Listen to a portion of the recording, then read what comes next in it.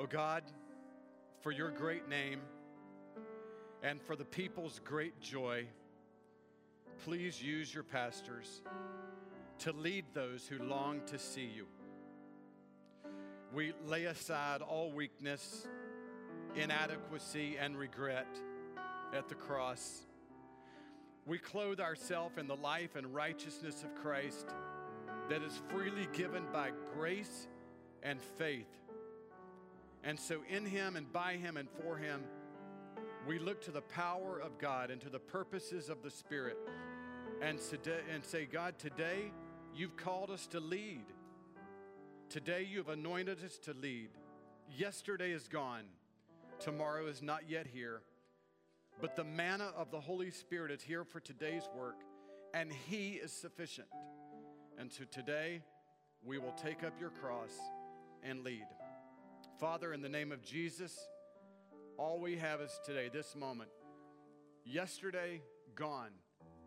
Forgiven, or not yet forgiven because not yet confessed, but able to be forgiven. Tomorrow, all of the trials, not yet our turn to tackle them. We have today. So right now in this moment, clothe us with Christ, the power of the Spirit, that we would be changed today. In Christ I pray. Amen.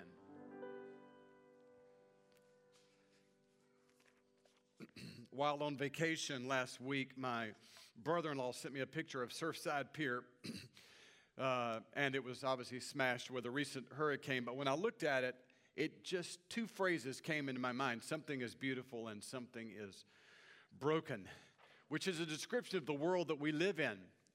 Everything around us looks so broken, yet we also look around us and say, it is still a world that is beautiful. When God finished creating the world 6 times in Genesis 1, as we saw last week, the Bible says, God said, everything I've done is good.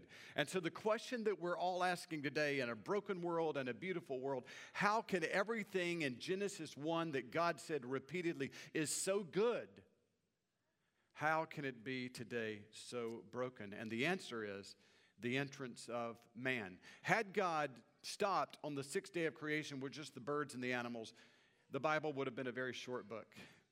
But because he created man, it is 1,165 chapters after that of repairing his damage.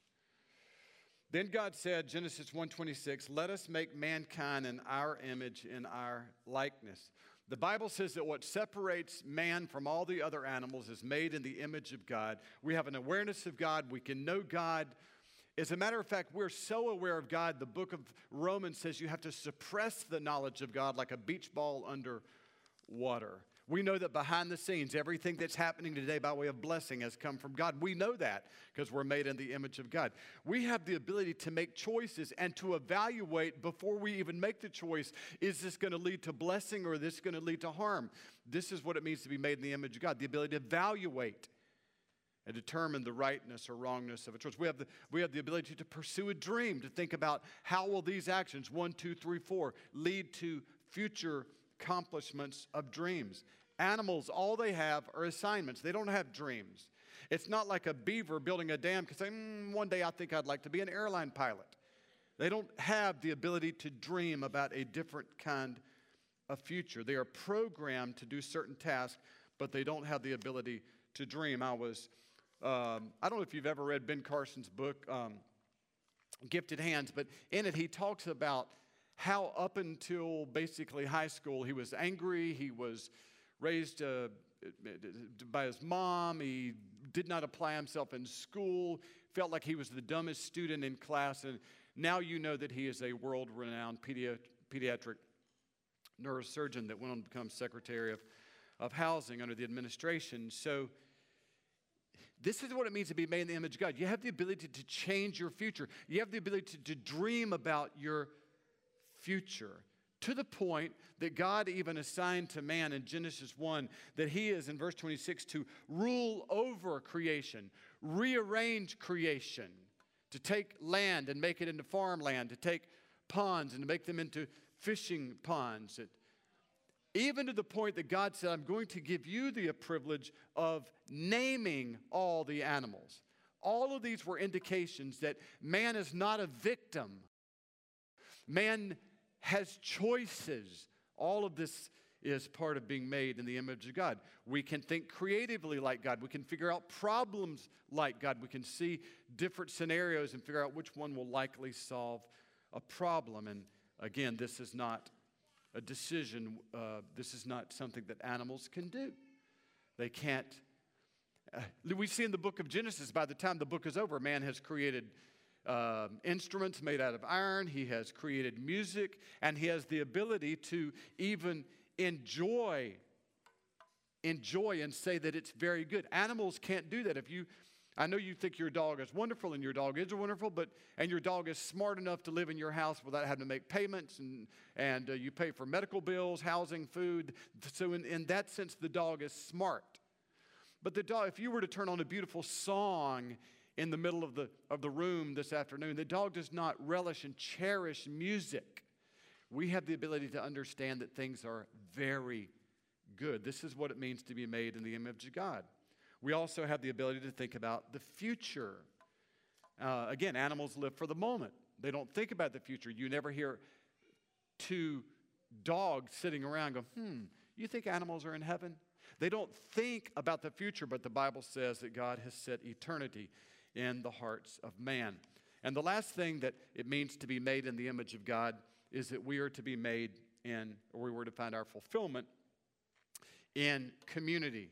When God saw that Adam was alone in the garden, he quickly solved that by creating a wife, a helper for him. Now, when you read this verse is not saying at all that Adam was incomplete without marriage. Not the statement there. He was incomplete without community. Holy Spirit, God the Son, God the Father are in community. And so mankind, like God, in whose image he's made, is supposed to be in community. And I think if there's anything that you and I realize today is, more than ever, how we crave community. It's why you're here today wearing masks. It's why you have missed this church for 5 months. Is you say, I miss community. And if you say, Richard, do you believe in conspiracy theories? Yes, I believe that in the conspiracy theory that the devil is always attempting to get us away from community. It is the will of God. Children, for the first time in the history of the world, are begging to go to school because of their longing for community. I saw on Fox television recently, even the stands on Fox Baseball, this particular season of baseball, they are digitizing and putting digital fans in the stadium so that when you're seeing digital fans, because it's not enough just to watch baseball. You want to watch baseball with people. And if they don't have the people, they at least have the sounds. So you can see that being made in the image of God is magnificent. It's like the greatest privilege in the world to have all this choice, gladness, appreciation, future-changing ability, creativity. You have all this. You would think this is enough to make you happy. But not so with Adam and Eve. It wasn't enough to be made in the image of God. Genesis 2, now the Lord God planted a garden in the east, in Eden, and there he put man he had formed. In the middle of the garden were the tree of life and the tree of the knowledge of good and evil.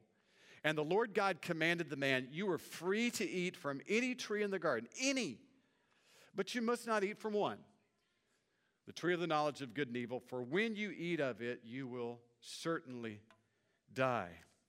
The existence of the tree of the knowledge of good and evil in the garden was a reminder that God is God, man is not, that man is vulnerable. God is eternal, man is vulnerable. And the only reason, what did the tree say to man? The only reason, man, you are alive is because you're connected to me. That's the purpose of the tree. The only reason you're alive is you are connected to me, and therefore if you ever cut off from me, you will die because I am your life. Adam and Eve didn't remember that, and the problems they unleashed would take the rest of the Bible to solve. Let's see how they fell from this privilege of being made in the image of God. Now the serpent was more crafty than any of the wild animals the Lord God had made. And he said to the woman, "Did God really say you must not eat from any tree in the garden?" If you are familiar with the literary style of the Bible, especially the Old Testament, the writers are not at all interested or not at all afraid of introducing new characters into a story without telling you any more information about them. We spend gallons of ink trying to, well, who's the serpent? Where did he come from? And God said, not necessary for you to know. He just introduces a serpent who later the Bible calls the devil. You say, well, I want to know more. God says, big deal. What you need to know about this, I'm about to tell you. And that is the number one task and desire of the serpent is to steal your joy, to end your life. His mission is he wants to persuade you that God is not good and that life can be found some other way. So here's the serpent's message to Eve. You'll certainly not die, the serpent said to the woman, for God knows that when you eat from it, your eyes will be opened and you'll be like God, knowing good and evil. So Satan's message is clear. You want to be like God? Eat of the tree. Now, why was that appealing to her? Because from the very beginning, we have this thing within us that wants to be self-sufficient, not God-reliant.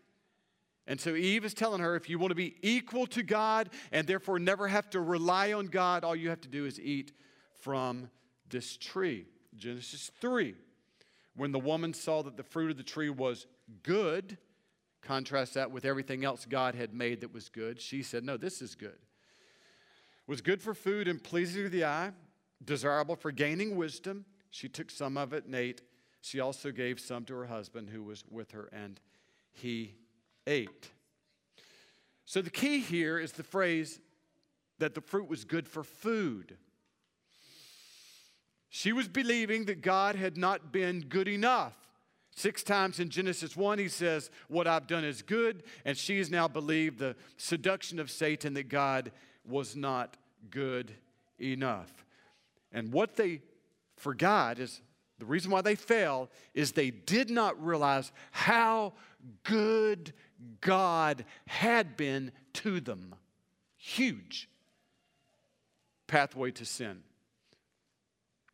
Last week, Sunday night here, David, Shannon, Keating, and students, and Danny V, best missions presentation I've ever seen as they recounted all that God done when they had done in their life when they went to Alaska. They showed some pictures, and when I looked at this, I thought Garden of Eden, like stunning beauty. This is what Adam and Eve looked out their back porch every morning, but better. And they said, I just read it, this is not good enough.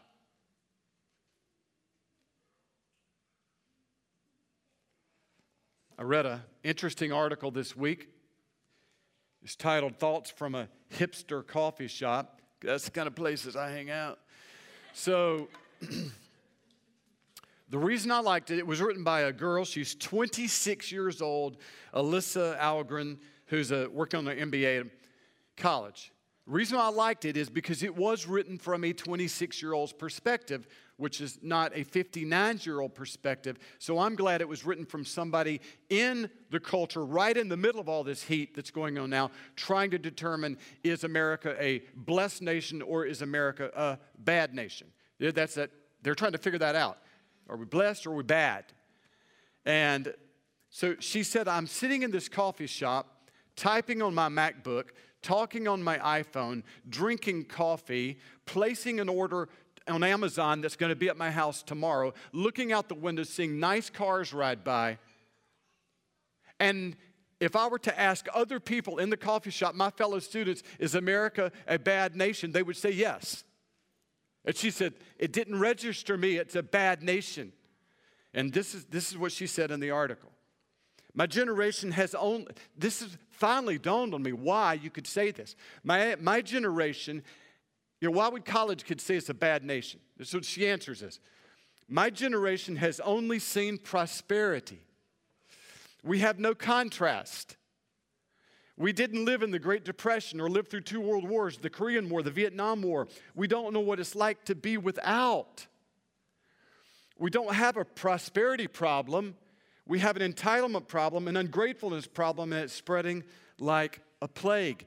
That was the problem with Adam and Eve. They had never seen the contrast to a perfect world, a good world. They were about to see what it's like to be separated from the goodness of God. After they ate, Genesis 3:7, then the eyes of both of them were opened, and they realized they were naked, so they sewed fig leaves together and made coverings for themselves. Score one for Satan. This is what he's after, to bring you from where you are now, sometime this week, into a sense of shame. Satan has 2 desires. Number 1 is to steal your peace, your connection with God, your joy, and to get you to make a decision that yields a life of shame. And so, remember, they had been clothed up to this point in something that we don't understand. They were clothed in holy innocence. Now, shame. God doesn't want this for you. I spend so much time trying to persuade. Wish I could go back and tell my younger Richard what sin does to you every single time. Shame. God doesn't want this for you, to live in shame, but sin will bring about shame every single time. This is how we say it. Whatever pleasure sin promises, it is not nearly as powerful as the shame that follows. But sin is also combined not just with shame, but sin is also combined with fear. Sin, you start to be ashamed and afraid.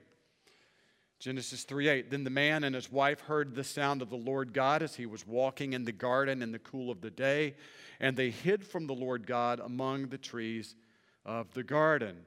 But the Lord God called the man and said, where are you? And he answered, I heard you in the garden, and I was afraid. Now this is tragic.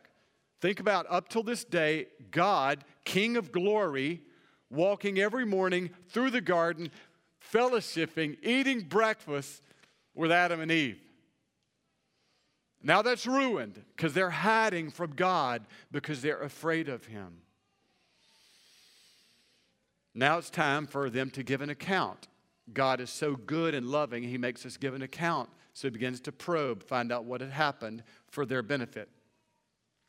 Have you eaten from the tree that I commanded you not to eat from? There's only one answer that's appropriate right now.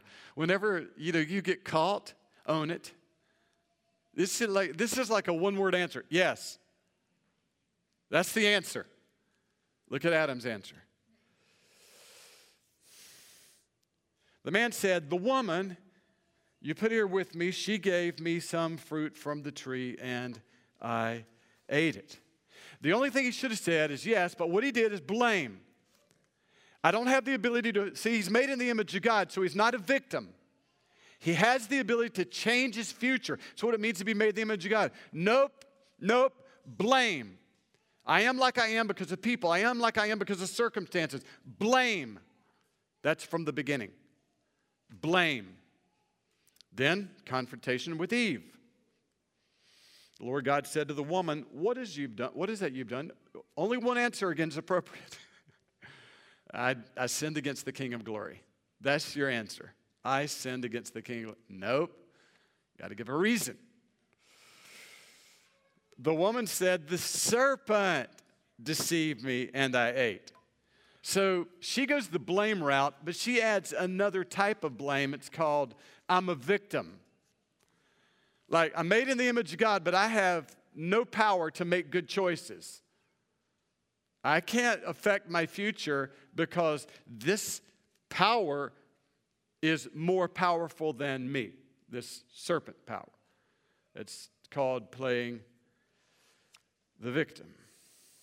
Now, We've already seen 2 consequences, their decisions, shame and fear. Let's look at 5 more consequences of that tragic day in the garden. Number 1, and we'll just fly through these, marital unity is harmed.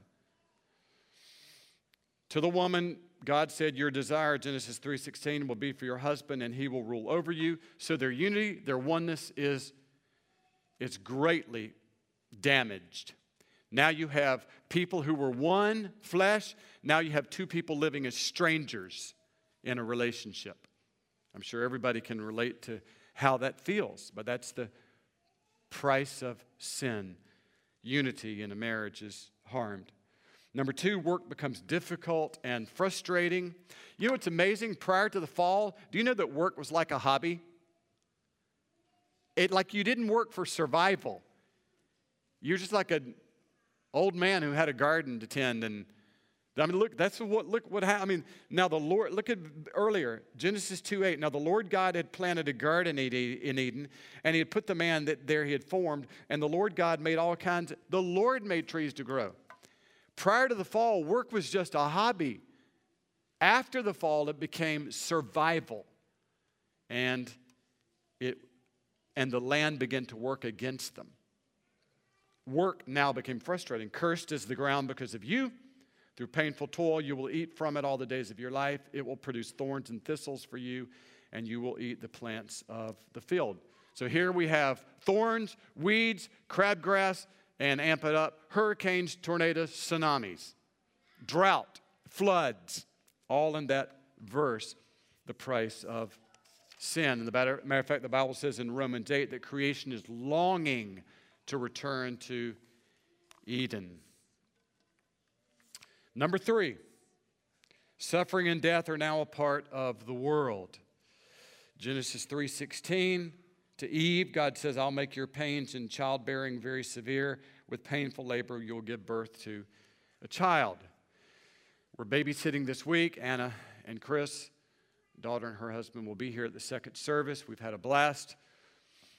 But I do remember the birth pains the day Anna gave birth, like with every woman. Not pleasant, hard follow-up, all that. And even the birth itself was tense. Why is everybody tense? Because of this. Pain, tension, apprehension, all in this verse. This is part of the fall and the consequences of their sin. Then, not just pains in birth, but pains associated with death. To Adam, God said, by the sweat of your brow you'll eat food until you return to the ground. You're going to die. Since from the ground you were taken, to dust you will return. So he's going to die because he's now separated, no longer perfectly united to the God of life. Consequence number 4 of the fall, violence enters the world. Adam and Eve had 2 kids, brothers. You would think they would get along fine, and they would have prior to sin. Now being siblings after sin, look what happened. Now Cain said to his brother Abel, let's go to the field. While they were in the field, Cain attacked his brother Abel and killed him.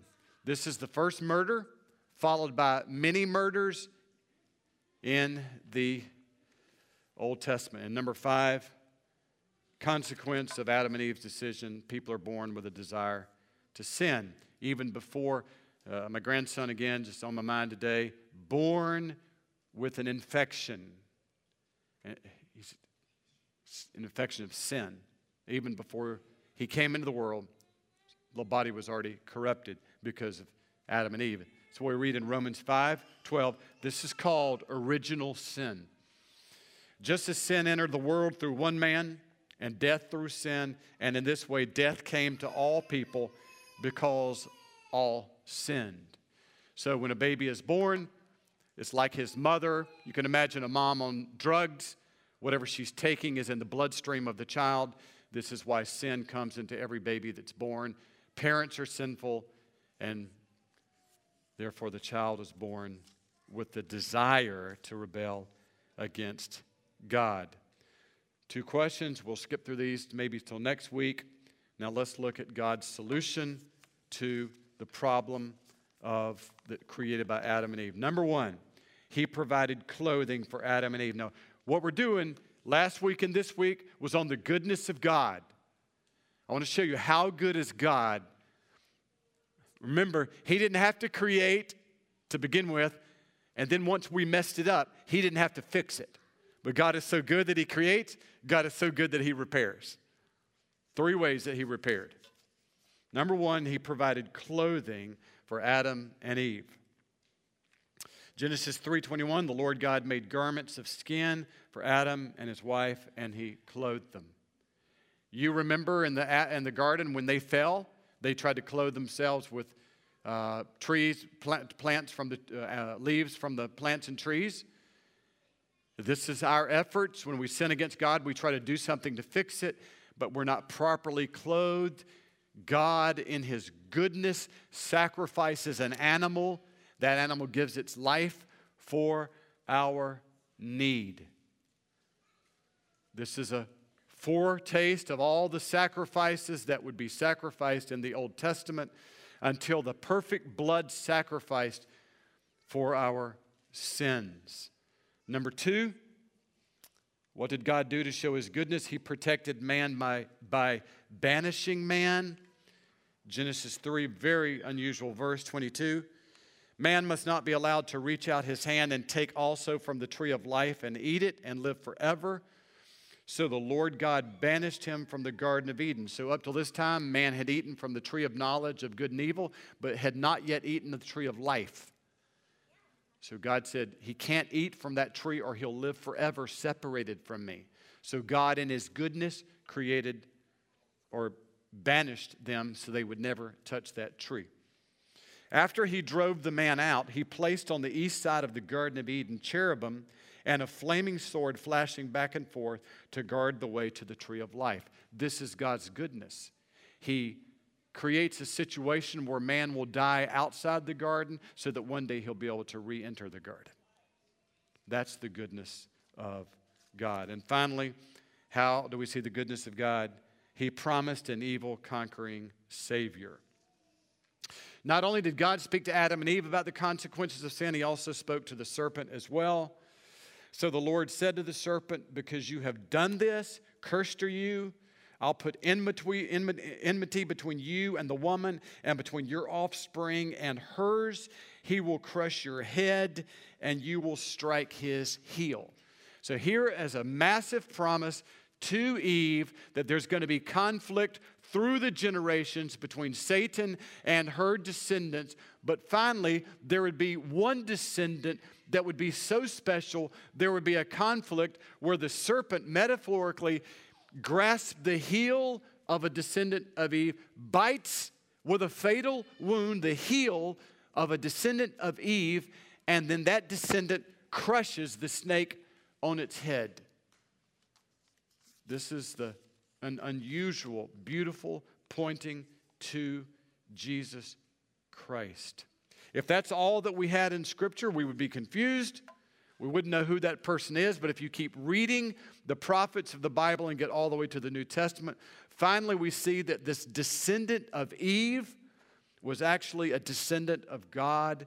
And it was the Son of God born of a woman that would defeat Satan's evil grip on the world. Why did it take the Son of God? Because Adam and Eve had committed an infinite sin, sinning against infinite goodness. Therefore, the answer was infinite punishment. And here is the question of all questions. What kind of man, descendant of Eve, what kind of man has the ability to bear the infinite punish of God, yet not be infinitely destroyed by God? That's the question of the Bible. What kind of man has the ability to bear the infinite punishment of God, yet not be infinitely destroyed by God? It would have to be a man who is both man and God. And that's who God sent to be sacrificed, the blood sacrifice for the sin of the world, as Peter tells us, the unique identity of Jesus Christ. Acts 3:13, talking to the very crowd who crucified Jesus. The God of our fathers has glorified His servant Jesus.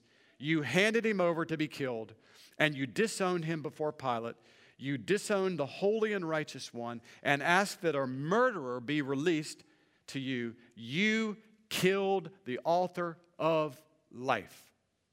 So this is our hint of why is Jesus so special than any other descendant of Adam and Eve? Because he is the author of life, the creator of the world. This is who they killed, the Son of God. Now think about this. Jesus was standing before Pilate. Pilate says, you want the author of life to be released? And they knew he was the author of life because they'd already seen his miracles. They knew he had the power to raise people from the dead and healed crippled limbs. They knew he was the author of life. Author of life, murderer. Which one you want me to set free? The people, and you and I were in that crowd, the people said, set the murderer free, kill the author of life. How good is God? So good that he was more merciful to that crowd than he was his own son.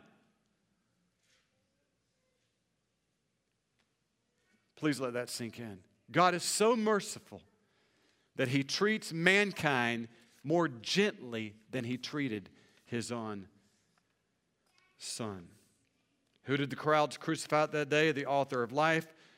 But it's impossible for the author of life to stay dead, which is why we live. Verse 15, you killed the author of life, but God raised him from the dead. The only person who can save the world is the person who created the world. Died for the world, rises for the world, creates the world, crucified for the world, alive for the world. And all you have to do to be made new, to receive this life from the author of life, is to obey these simple little words also from the Apostle Peter in his preaching. Repent and be baptized, every one of you, in the name of Jesus Christ for the forgiveness of your sins. How good is God? That's how easy he made it to be saved. I like what Kevin DeYoung says in closing. God has made known to us the path of life, and all we have to do to walk down that path is to repent and believe. He appeals to us not with a show of brute force, but wooing us with the kindness of Christ our Savior. And when we turn to him, he eagerly accepts us, and he runs to us faster than we run to him. That's the goodness of God. Let's pray. Father, we thank you for these past 2 weeks of looking at your goodness in mountains and rivers, butterflies and birds, in oxygen that comes from the plant leaves, and Lord, the sun that keeps us warm and produces life on earth. A sun that draws so much water out of the ocean and causes it to rain on our grass and crops so we can eat. Oh, Father, you're so good. You're worthy to be worshiped just because of creation's goodness. But then, Lord, you're also good because of how you act in our life and providence. 18 years ago, you and your providence chose to plant a church in this city so that we would gather and hear the message of life and hope today. Lord, people are going to go to heaven here and around the world, in Alaska and India, because of the message of hope that's going out from this place. You and your providence, Lord, did that. You took an old car lot and turned it into a church. In your providence, Lord, you provided protection from this virus. We thank you that we got to come to church today because we're safe. Thank you for that. Lord, but most of all, we thank you for your goodness in Jesus.